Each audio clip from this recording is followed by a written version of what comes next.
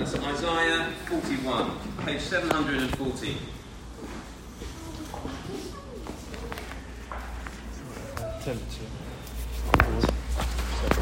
That's fine.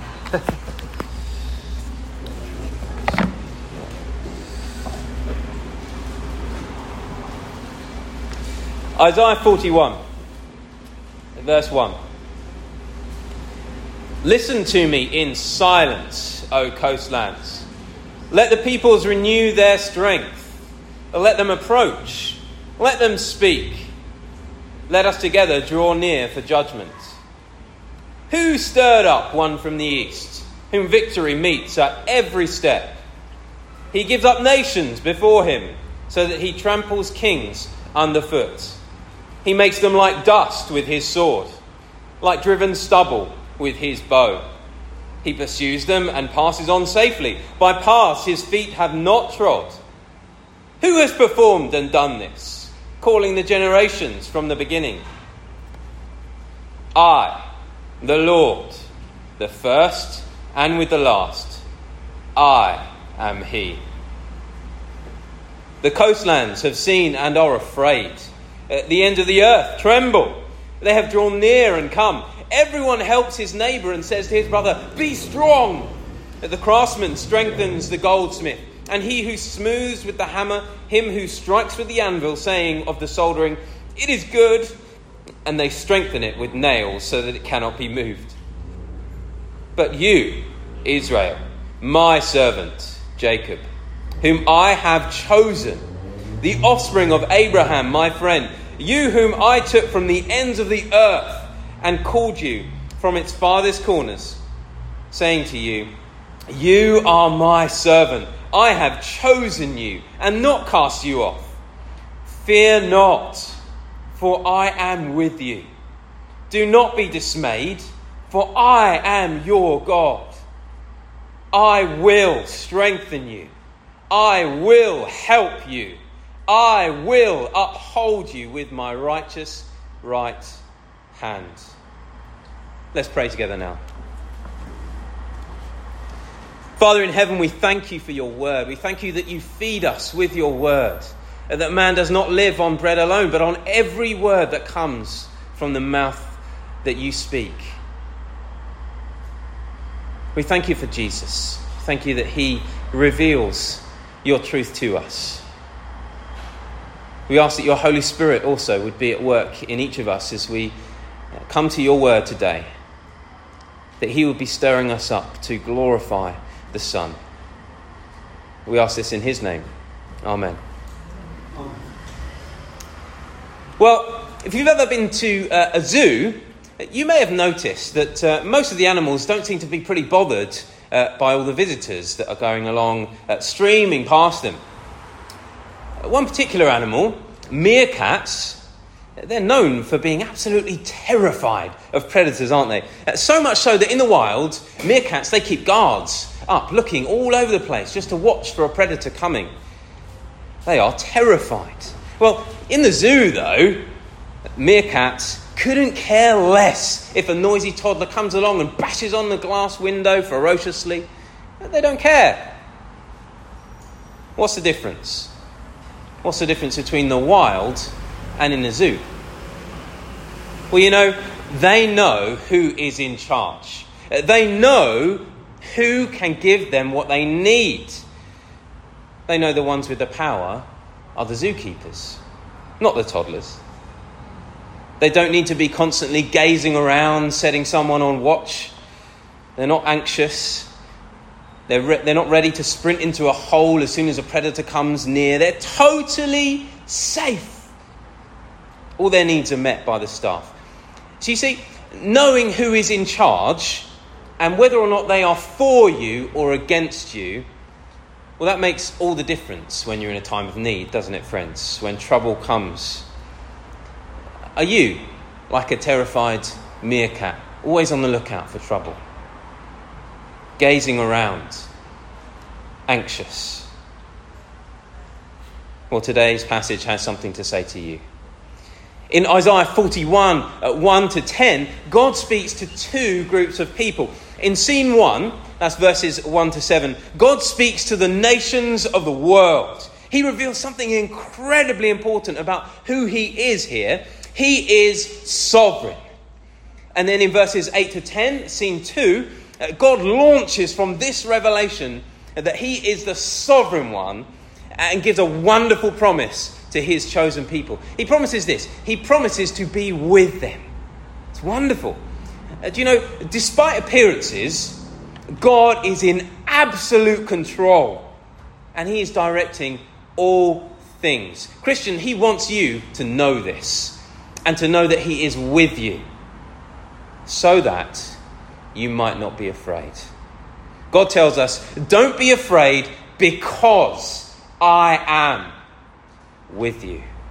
Now, I hope you'll see that as we look at our passage this morning, that's what God reveals. In scene 1, that fuels the fire for the promise in scene 2. Well, when one of my boys is hurt or afraid, do you know, one of the things I do is just pick them up and I say, it's okay, Daddy's here. Don't worry, it's Daddy's here. And you know, the words only, they don't comfort my children. What comforts them is the fact that they know that I am much stronger than they are, and that I always protect them, and that I love them. So when they hear the words, don't worry, don't be afraid, they do trust. And God says here in Isaiah verse 10, don't be afraid, for I am with you. And he says this in the context of just having reminded his people of the immense strength he has and his ability to protect, his sovereignty. And so we're going to look at the passage in two sections this morning. God the Father says, don't be afraid, for, scene 1, I am. And scene 2, with you. So in verses 1 to 7 then, God gives a thunderous announcement to the entire world. And it's something like this.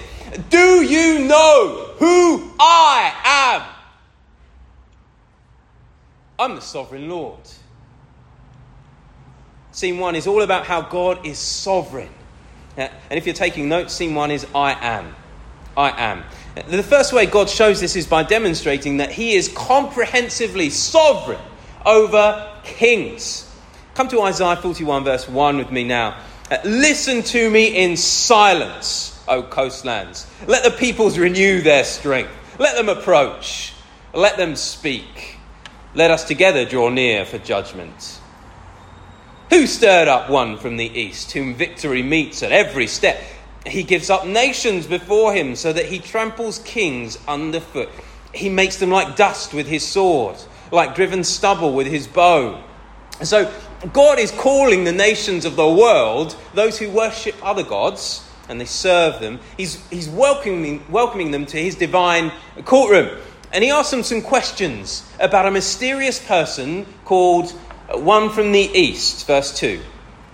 This is a mighty conqueror who has essentially destroyed and subdued nations and kings effortlessly. This is someone they apparently know and has filled them with fear because of his great power. I can't get into the details here, but the general consensus is that the one from the east, this is the Persian king Cyrus, who conquers Babylon about 200 years later. He struck terror into the hearts of the nations. But here's the incredible part of what God is saying here. As he quizzes the nations of the world about the activity of this conqueror, he asks things like this. Who stirred up the conqueror in the first place? Who called him to action? Who's behind the scenes, handing nations over to him and subduing kings for him? God answers his own question in verse 4, doesn't he? It is I, the Lord. I am he. That's amazing, isn't it? Proverbs 21 verse 1 says this. The king's heart is a stream of water in my hand, says the Lord. I turn it wherever I want. Just imagine a small child sitting on their parents' lap with a flickering birthday cake in front of them. They try to blow the candles out, but it's the parent behind them who really blows the candles out. We know that, don't we? The child thinks they did it themselves. That's an analogy. But on a completely different scale, something that is quite frankly mind-boggling to imagine, let alone understand, friends. The mighty conqueror that God describes in Isaiah 41 is not the one who really does all of these things. He's not the one conquering. It's the activity of the sovereign Lord. This one from the east is nothing but a small child blowing raspberries at a birthday cake with undisturbed candles. Earlier on in the book of Isaiah, we read of the arrogant king Sennacherib, who has been boasting of his supreme military achievements. He was threatening Israel and he was mocking the God of Israel. Here's how God responds to him in Isaiah 10 verse 15. Does an axe exalt itself above the one who chops with it? Does a saw magnify itself above the one who saws with it? And then again in Isaiah 37:26, God responds to him again. Have you not heard? Long ago, I ordained it. In days of old, I planned it. Now I have brought it to pass that you have turned fortified cities into piles of stones. In other words, friends, King Sennacherib's boasting about all his conquests. You can see a picture of one of them in the British Museum. He loved his conquests. All of that boasting is just like an axe boasting about chopping a tree down. It's ludicrous, isn't it? It's crazy. Kings are like tools in the hands of the sovereign Lord. Long ago, he planned exactly what to do. The Lord is the one who directs the hearts of kings to fulfill his will. God is sovereign over all things, personally and purposefully. While it may look like a conqueror or a king is in charge, in reality, they are serving the living God who is directing their hearts. Where it might seem like a conqueror or a king or a dictator or a president or a prime minister or a councillor or a line manager or a teacher is acting completely in their own will and power. But in reality, it is the Lord who carries it through, as Isaiah 41 verse 4 booms. In other words, kings are directed by God. Now, I need to mention briefly some truths that must be held in tension with this. Firstly, the truth that God is the very source of goodness and justice. And so the working of his sovereign power in no way compromises this. God is never responsible for evil. And secondly, the truth that as human beings, we are 100% accountable for everything that we do. The Bible makes it very clear that we are all still 100% accountable to God for how we live. God shows us that he is sovereign, friends. He directs the hearts and minds of kings. What great comfort does this give us as Christians when you look at the state of the world today?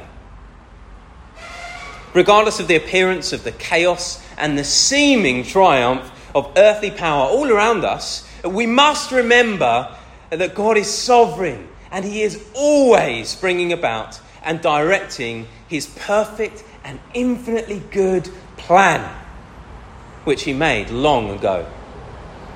Come to verse 4 with me. God asks this: who has performed this, calling the generations from long ago? Who has performed this, calling the generations from the beginning? And do you see what he's saying here? Not only are conquerors and kings directed by his powerful hand, but also nations are directed by him. Nations are directed by him. The Lord has called and directed the generations of the world, friends, from the beginning.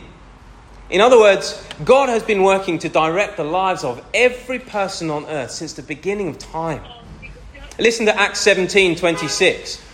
From one man he made all the nations so that they should inhabit the whole earth. And he marked out their appointed times in history and the boundaries of their lands. See, the rise and fall of empires and kingdoms throughout history has all happened under his divine direction. And he doesn't just allow kingdoms to come and go, but he himself is the one who marks out every point. What is God essentially saying to us in verses 1 to 7? He's saying that all things are directed by him. Scripture teaches that God plans and ordains everything that happens in our lives, even the life of birds. Listen to Jesus speaking in Matthew 10:29. Are not 2 sparrows sold for a penny? Yet not one of them will fall to the ground outside your Father's care. This means that before your great-grandmother was married, friends, when she was out in the garden running the family washing through the mangle, she caught a glimpse of your great-grandfather chopping some wood. And there was a spark in her heart, skipped a beat. Oh, I love that man. You know, right there, the sovereign Lord of the universe was at work, bringing you into existence. God is infinitely, comprehensively sovereign over all things in the universe. And that is breathtaking. So what does it mean for us that God is sovereign over all things? Well, it means that only looking to God can save you. Only looking to God can save you. At the end of scene 1, verses 5 to 7, God describes the ridiculous insanity of those who frantically rush to false gods for deliverance in times of trouble. These people see the terrifying things that the real God is doing, and they hurry to build idols that they think will save them. It's comedic, really. I mean, in verse 6, they say to another, and we can assume that their knees are knocking here, "Be strong!" And in verse 7, a man welds together another idol, and he tells himself, "This is good. This will save us." And meanwhile, his workmate hammers in a few extra nails to keep it from falling over, to keep his God from falling over. The whole thing is just laughable. It's meant to be. But maybe you have been frantically building flimsy idols, thinking that they will protect you. And maybe you've been nailing down your life savings securely. And maybe you've been desperately chasing after the next promotion or that perfect relationship or whatever else in order to make you feel secure. Do you know? None of it can give you any security. There's only one place to go for real security in the world, friends. The sovereign Lord of the universe. The sovereign God. Secondly, God's sovereign means that God has infinite purpose in all things. Infinite purpose in all things. If God really is in control of the whole universe, then nothing that happens in your life is random or accidental. Even the power cut today is not random.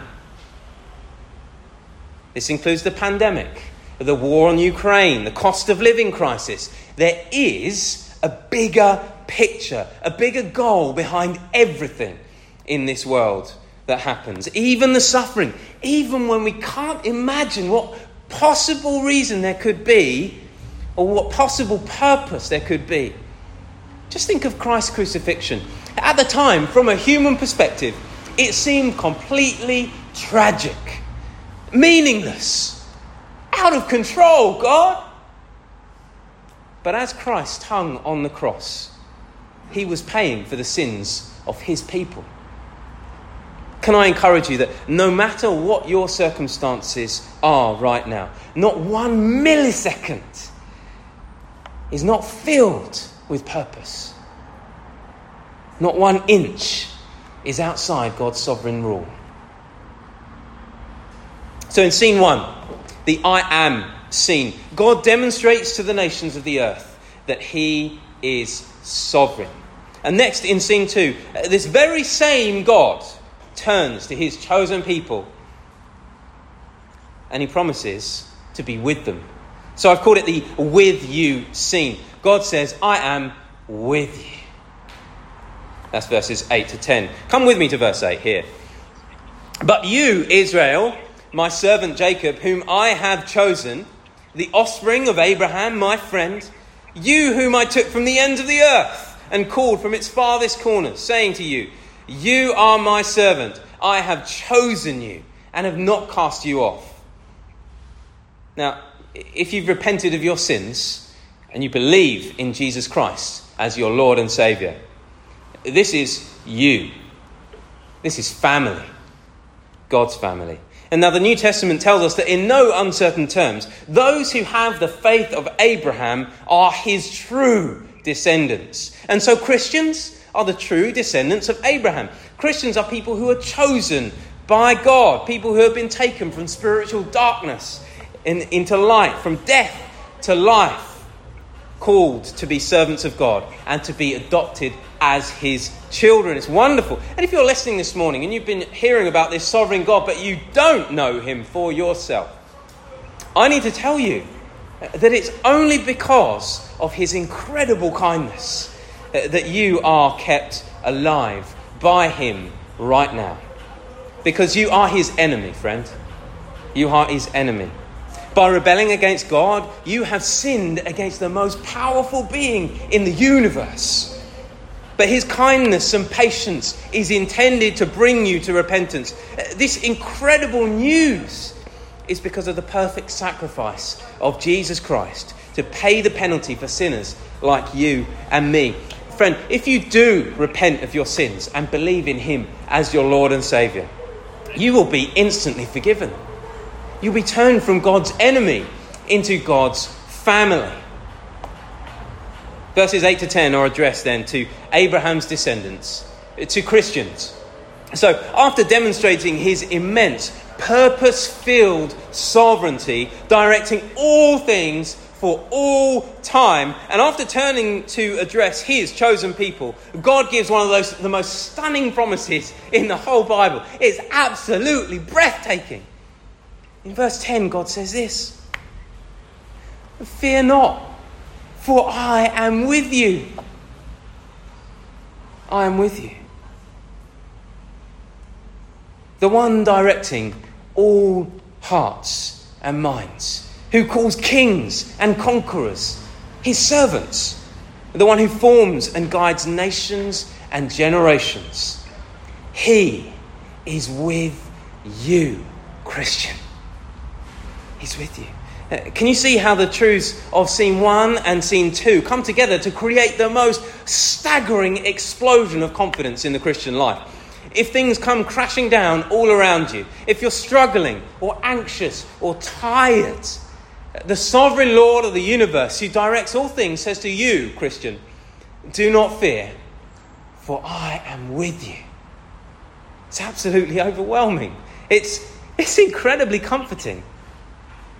He doesn't promise to remove all the things that make us afraid. He doesn't promise to take our present sufferings away. But the promise of his presence banishes fear. When we know that the one who directs the hearts and minds of rulers is with us, well, then that means that whatever we say or do, whatever they say or do, is in complete submission to his will. Every millisecond is governed by God, who is with us throughout, working it all together for his good and ours, even when we don't understand how it possibly could be. The God who directs the hearts and minds of kings and nations is with you, Christian. His presence isn't simply for moral support, it's much more. Here's a more wooden translation of verse 12. Listen to this. Do not fear, for I am with you. Do not gaze around in anxiety like a meerkat in the wild. For I am your God. I will make you resolute. More, I will help you. More still, I will hold you fast with my righteous right hand. The sovereign Lord is really with you, Christian, and he promises to strengthen and to help and to uphold you. Verse 10 expands then on what God's presence with us means in three ways. He says, I will strengthen you, or I will make you resolute, resolved, he says. He guarantees to strengthen your resolve through adversity. Don't we need that, friends? Don't we need that? Next, he says, more, I will help you, or I'll support you. He guarantees to supply everything you need from his infinite resources. Are you in need of strength and help through your trial, Christian? Perhaps you or someone close to you is very ill. You're finding it incredibly difficult just to keep going. Maybe you're longing to be married, and the temptation to date or marry a non-Christian is just growing because you're afraid you'll never find a Christian to marry. Maybe you're wrestling with an addiction that keeps coming back. Whatever trial you're facing right now, Christian, the sovereign Lord of the universe, who directs all things, says this to you: I will make you resolute. More, I will help you. He will provide the strength to get through it. He will personally help you. Don't be afraid, because the sovereign Lord is with you, and he will give you the strength and the resolve and the help that you need. So God will strengthen and help you. And third, in verse 10, he also says, more still, I will uphold you or grip you with the right hand of my righteousness. In other words, I will hold you fast. God's right hand here represents his personal and active power, and righteousness is complete uprightness and moral perfection. And so God also guarantees to personally hold you fast, to uphold you, to grip you, so that you're absolutely secure, Christian. Maybe you've lost a loved one recently. It's left you feeling like a bruised reed in a smouldering wick. Maybe you're in a difficult time of parenting at the moment.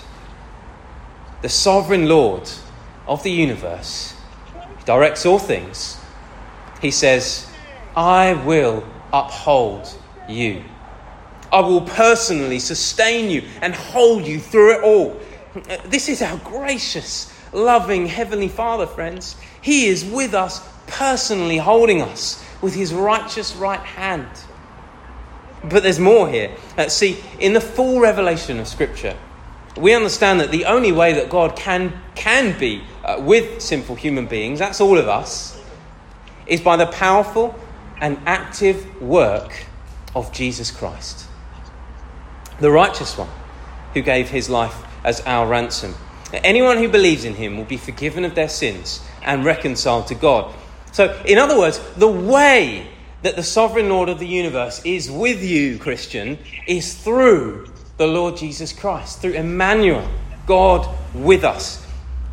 Jesus Christ is the righteous right hand of God who upholds you, Christian. Well, this is a little bit like going backstage after scenes 1 and 2 are finished, with the full revelation of the New Testament. So the backstage part I've called Through Jesus Christ. I am with you through Jesus Christ. Through Jesus Christ. Jesus, the Son, is the one through whom God grips and upholds you. I'm not suggesting that every mention of the phrase, the right hand of God, is referring to Jesus, but here I think it is. Isaiah uses similar language elsewhere to refer to the Messiah. For example, chapter 48, verse 13, God says this: my right hand spread out the heavens. And we know this is Jesus, the Messiah, because Psalm 102 tells us that. And listen to Isaiah 53, verse 1. To whom has the arm of the Lord been revealed? He grew up before him like a young plant.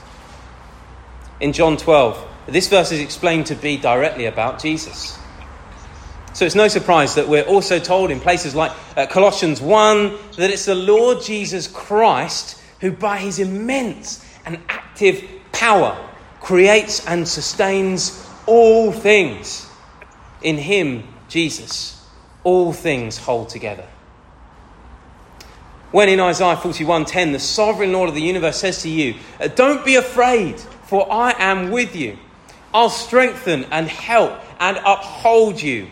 He does all of this for us in the person and work of Jesus Christ. And that is incredible. In chapter 4 of Mark's Gospel, we're told about a time when Jesus' disciples were afraid. The boat they're in was starting to sink. You're probably familiar with this story, aren't you? There was a furious storm. Jesus is asleep below deck. The disciples, they wake Jesus and they say, Teacher, don't you care if we die? And what does Jesus say? He responds by telling the wind and the waves to be quiet. And they do. They are. And then he turns to his disciples and says, why are you so afraid? Do you have no faith? Why does Jesus link their lack of faith to fear there? Well, the reason they were so afraid in that boat was fundamentally because they didn't believe Jesus was God.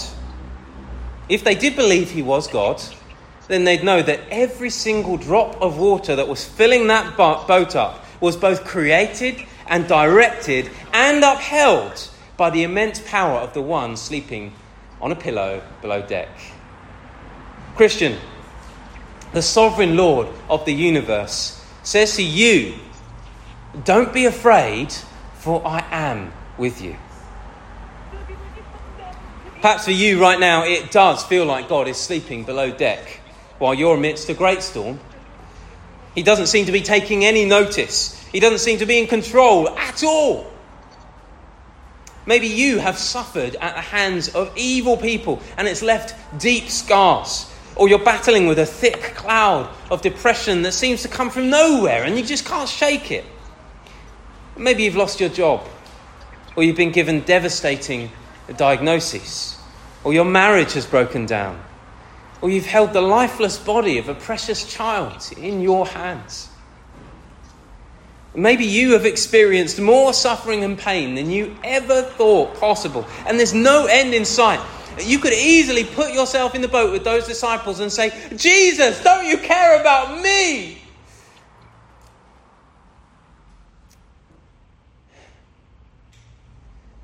Isaiah 41:10 gives us the repeated and the resounding answer of the whole Bible fulfilled in Jesus Christ.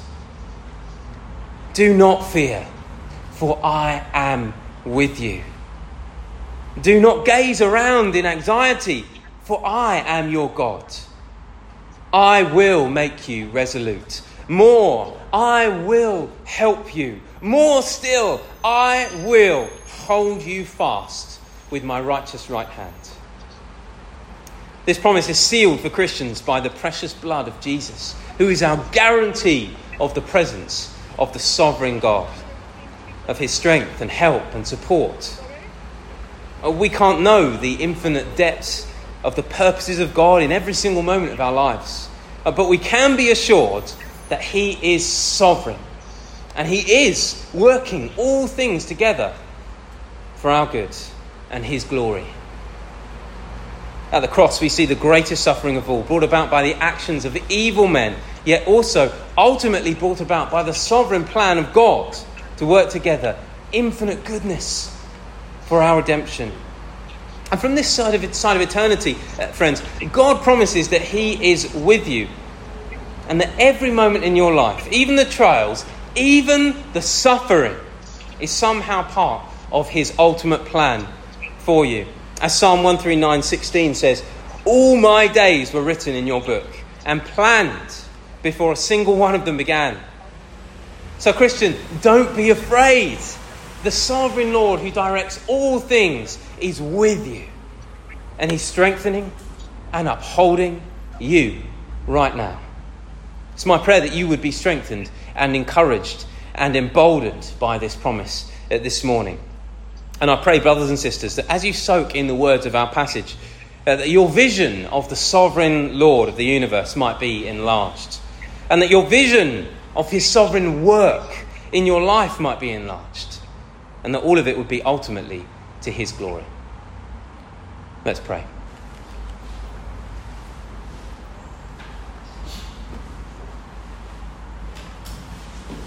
Heavenly Father, we come before you this morning, acknowledging that you are the sovereign Lord of the universe, the one who breathed the stars into existence by the power of your word. We are truly humbled that you would draw near and reveal who you are to us, that you would call us from the ends of the earth, from the darkest pit, and bring us into your family by your righteous right hand. We thank you that because you are the sovereign Lord and because you are with us, we have no reason to fear anything in this world. But Lord, we often do fear things, and the focus of our eye is often weak. Please help us to trust you to lead us along the right paths. Please help us to trust in you to provide all the strength we need to keep going and to pursue godliness. Lord, we thank you that you do ordain every moment in our lives, that you give us each breath and you've planned each day of our lives. Father, we thank you that you've guaranteed your presence with us by the powerful work of Jesus Christ on the cross, and that through him we have been reconciled to you. We thank you that you are with us right now, that you've made us into your holy temple, and that you dwell with us and in us and sustain us. Lord, please help us not to be fearful and to trust that you really are with us. Father, as we come near the end of the service this morning, we pray that you would guide each of us into an ever-increasing vision of your great sovereignty over all things, that you are working all things together for the good of those who love you. Help us to gain an ever-increasing knowledge of your presence with us, that we might not be afraid. And Lord, may we all live lives that magnify your name and bring your glory. In the name of Jesus Christ, our Saviour. Amen.